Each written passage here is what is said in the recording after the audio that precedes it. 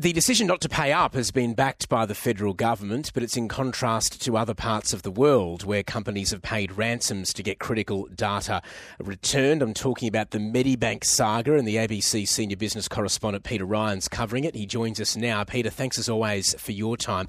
Would Medibank have considered paying the ransom given the amount of customer data in the hands of criminals and the deepening damage to the insurer? Well, good morning, Tom. Yes, I put that question to the Medibank Chief Executive, David Koczkar, yesterday when we spoke, and he confirmed that Medibank's senior management and board would have looked at a range of case studies, but decided that by paying up, there would still be very little chance of getting the data back, and importantly, such a decision to pay would be flying in the face of advice from the Australian Federal Police and also the FBI, so setting a bad precedent.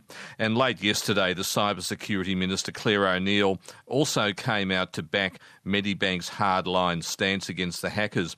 Now, the biggest case study where a ransom was paid goes back a few years ago in the United States when the energy company Colonial Pipeline is thought to have paid around $5 million to hackers to get their data back, considering that was less expensive than the cost to the business of being offline for so long.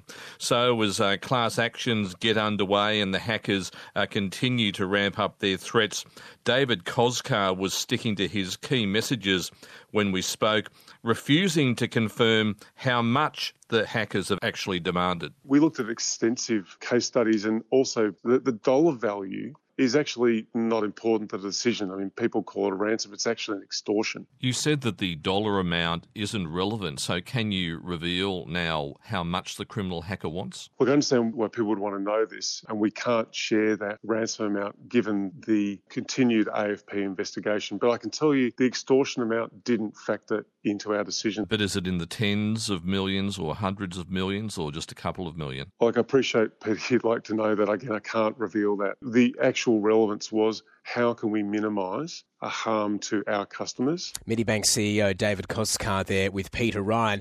Peter, Westpac's Chief Executive Peter King has delivered a modest profit increase yesterday. He seems much more cautious about the economic challenges than other bank bosses. What are his major concerns? Well, that's right. There was a real tone of caution with Peter King after he delivered that a very modest full-year profit result for Westpac. And the big one, not surprisingly, is inflation. He also worries that inflation psychology is becoming a bigger problem, and we've been hearing that from the Reserve Bank governor. And that's where consumers and businesses start to factor in these higher prices into their thinking and just keep paying, thinking that it will go away or they'll get used to it. And then you have this spiral of prices chasing inflation. Mr. King thinks a sharp decline in house prices that we're seeing at the moment is a concern and will eventually or inevitably add to mortgage stress. But he says the biggest worry is any rise in the unemployment rate, given that most households can probably weather a storm and the inflation. But if someone loses their job, well, that's where the problems begin. Peter King told analysts interest rates will keep rising. They'll probably end up being cut next year to soften the blow to the economy.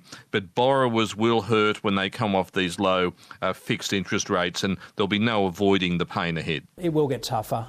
Interest rates are expected to go up further. That'll be hard for people. And we also see unemployment increasing a little bit more, back into the 4% range, which by historical averages is more normal range. The economy's a bit overheated at the moment in the sense of unemployment's in the 3% range, and businesses' biggest challenge is getting employees. It's Westpac Chief Executive Peter King there. Before that, Peter Ryan, the ABC's senior business correspondent, joining us.